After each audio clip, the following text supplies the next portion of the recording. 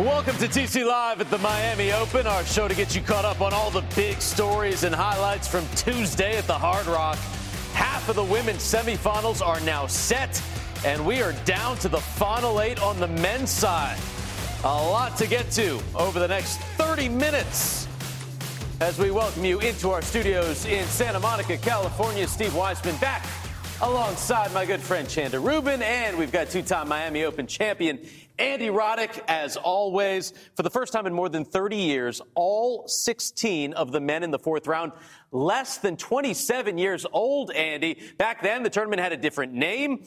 Andre Agassi, Jim Courier, they were just 20 years old. What does this say to you? Well, I mean, finally, those three guys were selfish for a long time, weren't they, Steve? So now we're kind of getting into some new generations, some new kind of players in the middle of their career, like a Zverev, and then you're getting some young blood, like an Alcaraz or Brooksby. And it's just fun to watch. You know, I like learning about the new players, seeing how they handle different situations, seeing what their tendencies are. I think it's been a great tournament so far. Yeah, and I think it's really interesting the way how we consider the middle of a player's career, it's lengthened a little bit. It's not, no longer is it, over 30, your game's going down. I mean, we're seeing guys that are playing great tennis well past that age. And you look at, one of the young ones out there in Carlos Alcaraz, and he has just been phenomenal. He has been playing big man's tennis, and he continues to impress us match after match. Another big one against Tsitsipas tonight. Yeah, absolutely. He's the only teenager this year. Back then, it was Michael Chang, the only teenager, and it was Courier over David Wheaton in the final back in 1991. We start with the 26-year-old Daniil Medvedev, the top seed this year, taking on 21-year-old Jenson Brooksby. 2 more wins. Medvedev gets back to #1 in the world, Andy, but the American made it tough in the first. Yeah, and this is always fascinating when players haven't played each other before, kind of the feeling out process. And, Brooksby plays a little awkward. Medvedev plays a little awkward. I was super fascinated by how this would shake out. But listen, Medvedev plays the cat and mouse as well as anyone. He's going, listen, I know you're pretty good at it, but I'm the best at it as it currently stands. And, you like seeing different plays. Obviously, Medvedev didn't hit great volleys there, got away with the first couple. But his court coverage is just amazing. Both of these guys just running everywhere. People who used to not be able to be 6'6" or 6'4" and move the way that these two guys are moving. But Medvedev is so tough. He's played so many big matches over the last couple of years. Not phased to be down a break in that first set and closes it out with emphasis there in the first. We said yesterday when we were talking, Steve, that Brooksby might have to play the leg tax for having that tough one with Bautista Agut, and it certainly seemed that way. His legs gave out a little bit. Medvedev was better as this match went along. Yeah, won 10 of the last 11 games and talked about his motivation to regain that #1 ranking. At this moment, I don't feel any pressure and a lot of extra motivation to try to make it. It's a great thing to try, to be in the semifinals. I knew before the tournament that I have to be there if I want to be #1. And it's great that I have this chance. Only one match left. But at this moment, it's just a lot of extra motivation to try to make this one more step. Well, Chanda, you were talking about this. The youngest player remaining, 18-year-old Carlos Alcaraz, taking on Stefanos Tsitsipas, a rematch of that U.S. Open upset last year. Well, and this point, 1-1 in the match. Incredible point with a couple of tweeters. And Alcaraz getting the last word. I mean, we knew this was going to be something a little bit special from the 18-year-old. But Tsitsipas got up the early break, was up in the first set. But Alcaraz has been so good, under pressure, so poised, coming up with a terrific lob there. He would hit another one. No, this isn't a replay. This is just another incredible shot from a shot maker. And Tsitsipas, at the end of this first set, is kind of taken out of the game. I mean, incredible comeback there. Once Alcaraz was able to get that first set tucked away, he got even more confidence. Of course, beating Tsitsipas the first time they played, he already had a bit of confidence coming into this match and just started crushing the ball. Huge forehand there, but it wasn't just power game, Steve. He could also get it with the feel, and the drop shot there, just an incredible way to end a fantastic match. Had the crowd going for him. At one point, he won 27 of 32 points in the middle of this match. I mean, Alcaraz is just a teenager, Andy, but he is playing like a grown man. What impressed you the most? This guy moves like it's unbelievable. People, you normally have to grow into your movement a little bit, and he doesn't need much time to fire on the forehand. Most of the guys with huge forehands need 2 feet under them to give it a ride. This guy can turn on it real quick, almost like Andre Agassi used to, right? You would hit a big ball to him, and it would come back just as fast. This guy is no joke. He's the real deal, and I don't know that this is an upset. I don't know that we've seen someone this young who you kind of maybe expect to win matches like this kind of often. This guy's an animal, Steve. Shayna, what do you think? Was this an upset or no? Yes, let's give people their credit. This was an upset too, Andy. Brooksby was an upset over Bautista Agut. This is an upset as well. Yes. But I think it's just been so impressive the way Alcaraz just has taken it to opponents. I mean, we talked about this, and Andy, I think this was your pick, maybe for the tournament, but he has just been playing such confident tennis. And you said it, Steve, he's playing, a man's game, and he can do it from the back of the court. He can do it with big weapons, big shots, but he also has the feel. He's willing to come in, play at the net. It's a complete game that he's building. And I think for me, that's one of the most impressive parts of it. At this young of an age, he understands how to play in all areas of the court. Pretty soon, the ranking's going to go up, and they will no longer be upsets. 15-2 this year, young Carlos Alcaraz. More men's highlights on the way, but first, the top half of the women's quarterfinals played Tuesday.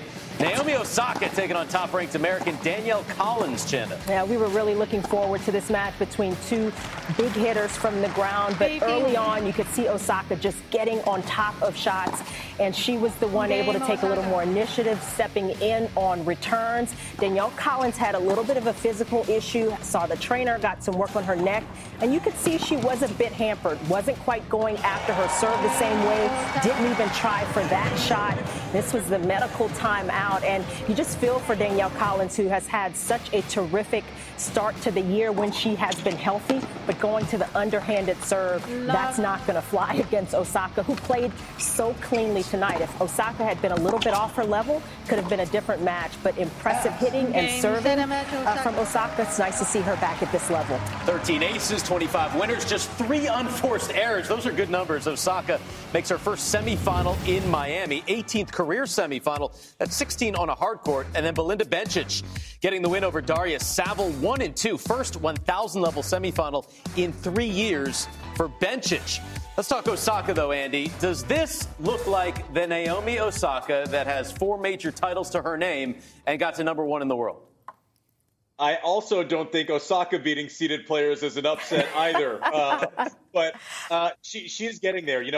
Listen, I don't know that any of us doubted Osaka's physical ability on a tennis court, right? Obviously, she went through some things away from the court and with some anxiety issues and some mental issues. But the game has always been there. For me, it's just a matter of her stringing along matches, right? Getting those reps under tournament conditions. I don't think it would surprise anyone to say, hey, listen, she gets 3 or 4 matches under her belt. All of a sudden, she starts playing like the Naomi Osaka of old.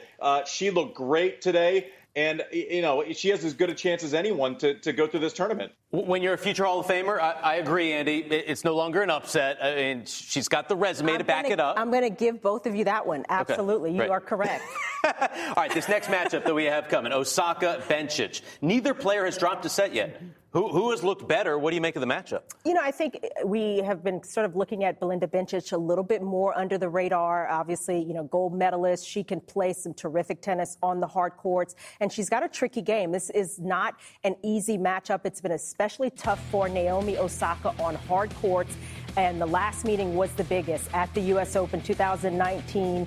And Bencic won that pretty comfortably in straight sets, although, they had to battle at the end of that first. But it's the way that Bencic takes the ball early. It's how she redirects. It's her ease with power, using the pace that comes at her. And that's one of the tricky parts for Naomi Osaka in this matchup. She's going to have to serve well, Osaka will. And I think that first strike tennis is going to be important. And if she plays as cleanly as she did against Danielle Collins, she could kind of turn this matchup around. But it'll be interesting to see how well she starts, Osaka, and how relaxed she is in this match. Andy, 3-0 head-to-head for Bencic. Who wins to get an upset in this one?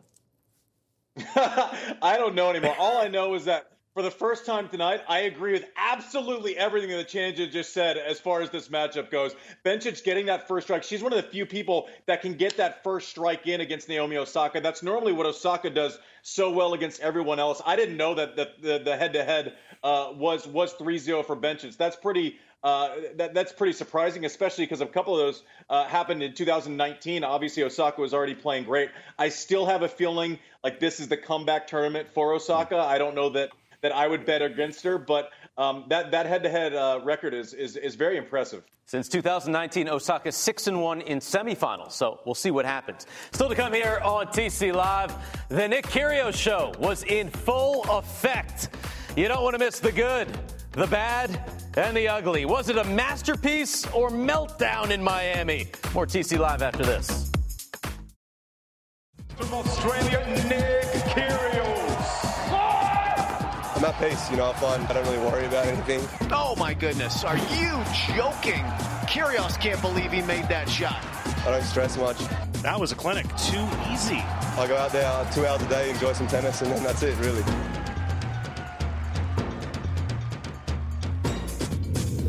Well, Nick Kyrgios has found peace and prosperity this year. 7-2 this season, only losses to top 5 players. He has dropped just 18 games in 3 matches thus far in Miami heading into Tuesday, and he was the favorite against Jannik Sinner, Andy. It was the first meeting between these two. We had a Sinner on one side and on the other, certainly not someone who acted like a saint. Yeah, he early on he starts, you hear his comments about the differences between stadium and grandstand. It seemed like he started off a little sour. But there was some tennis also, Steve.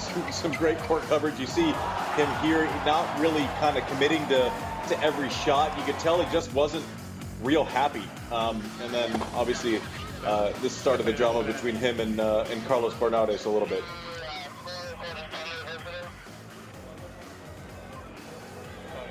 He's been fired on the spot. How's that possible? How's that possible? A 4th round of Miami, the biggest tournaments, and you guys just can't do your job. It's embarrassing. And back to the tennis, Steve. Credit to Sinner here because he knows he's a little bit rattled. Hey, look at that! It's the face down racket throw. Yeah, he's learning. Your video. What up? But you see, he just kind of wanted to tap out, and obviously more words for Bernardes. And This time he didn't listen as much. Yeah, listen, it tells me that you're not really interested in winning the match too much when you know you have a point penalty, you smash your racket to get broken, Steve, in the first game to the second.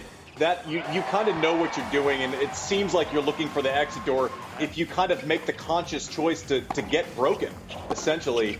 So it didn't look like there was a lot of effort on this last forehand. So, listen, this is what is fascinating about Kyrgios. He looks like he did so far to the and then throws a match like this in. But credit to Sinner, nonetheless. Yeah, Sinner back in the quarterfinals. Kyrgios faced the media. You had spoken the other day about being more at peace, being more calm, and all that stuff. I guess just what happened out there on the court during the singles match. I got frustrated. Can I not get frustrated? Do you get frustrated? Are you at peace in your life? Next question. I mean, listen, we all do get frustrated. He has gotten frustrated more on court. What did you make of everything you saw? Well, I think it was a valid question, number one. And number two, we all get frustrated, but we don't have to smash a racket every time. We don't have to berate the chair umpire every time. We don't have to basically go away in a match or even here on the job, Steve. We stay with it. And You're right. I think that's a big part. Yeah, it's a big part of, I think, what is the challenge for Nick Kyrgios right now, because he has looked great. He has looked like he's been plugged in, like he's been consistently, really putting the effort in. He's been playing terrific tennis. But one moment like that, and against a guy like Sinner, who has been so mature under pressure, Sinner saving match points in multiple matches, he was not going to be fazed. And that's kind of the book on Nick Kyrgios right now. You just got to weather the storm, make him get a little angry, hopefully, get him off the boil a bit. And that way, the fantastic tennis that he can play doesn't come into play as much. And I think that's unfortunate. Hopefully he can kind of get a handle on it and continue this year playing the kind of tennis we know he can play. Andy, he learned from the racket smashing tutorial, but I saw somebody on Twitter ask, Andy, tell us, how do you talk to a chair umpire and kind of stop before you get a point or game penalty? Well, it's pretty easy. Once you have a warning, don't do anything else that would warrant another warning. I actually didn't disagree, with Nick, why he got the point penalty in the tiebreaker. Him saying, this referee's bad to someone and someone else could do better. I feel like he has a valid point that Carlos, who I like, might have gotten his feelings hurt. That doesn't seem like it's unsportsmanlike conduct. It seems like ego was in play maybe there. But then to Chanda's point, it's not the reason that you're upset. It's how you react to it. Breaking your racket right in his face when the umpire is already ticking quickly, right? He already wants to give you a warning. He's motivated. He's personally offended.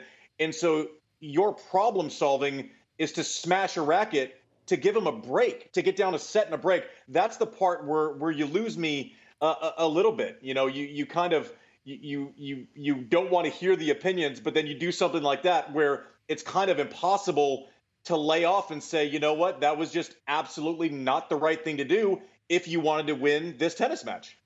The Kyrgios show continues in doubles, teaming up with Thanasi Kokkinakis. They won the Australian Open. They took out the 3 seeds today. They're into the semifinals in Miami. Speaking of Kokkinakis, trying to stay in the singles draw, facing 2-seed Alexander Zverev, Chanda. Yeah, and Zverev just playing at a slightly different level, a slightly different speed, and really from the start started getting the forehand going, had a terrific serving day, started stepping in on returns, and that break, he just needed one in each set, Zverev, and he stayed focused once he got it. Again, the serve came through big, faced no break points over the course of the match, and not only on first serves, but he was getting it done on second serves as well. And down the stretch in the second set, again, that one break was all Zverev needed. He was aggressive when he had the opportunity and just played a very controlled match. And in the end, outlasting Kokkinakis from the ground. Look how far back the Australian player is, and that's just not where you want to be against Zverev when he's playing at this level. As Zverev said, he wanted to shorten the points as it was quite hot out. He will take on Casper Ruud next. Meantime, Frances Tiafoe already took out Juan Manuel Cerundolo, so extra motivation for Big Bro Francisco to avenge the family name, Andy. Yeah, and this shot right here is just ridiculous. The way that Francis can kind of fire from stretch positions is very impressive. But you know who else can fire from certain positions is Cerundolo. That was a huge forehand. And right here, this is concerning. You see it's hot out, the conditions are tough, and then when your back starts playing, you're getting treatment, you don't quite loosen up. At this point, Cerundolo has to feel blood in the water a little bit. And I'm amazing with it's not a huge takeback, and the amount of pace and the ability he has to switch directions, talking about Cerundolo, you can see how much this means to him, but super impressed. I've gotten to see more of him this week than I had before. Guy can create pace with not a huge backswing, and it's nice to see his game translating to the hard courts. Cerundolo, lowest ranked player remaining at 103, makes his first Masters 1000 quarterfinal. He's actually up to 72 in the live rankings. Miomir Kecmanovic makes his 4th straight quarterfinal overall. Ruud 0 for 2 against Zverev. And how about Medvedev Hurkacz? They met 3 times last year, 2-1 Medvedev. Each match went the distance, and the winner of the first set lost every time. Chanda, which match are you most excited for here? I mean, these are some good ones, and you kind of wonder where Alcaraz will be after that terrific win against Tsitsipas, and Kecmanovic, who's been playing terrific tennis as well this year. He can be a tough guy to beat from the ground. That one I'll pay attention to, and I think certainly Medvedev. I kind of talked about him maybe being the favorite here. See how he comes back. He's been so under the radar, Medvedev, but trying to get back to that #1 ranking. This could be his opportunity. Which one do you like, Andy?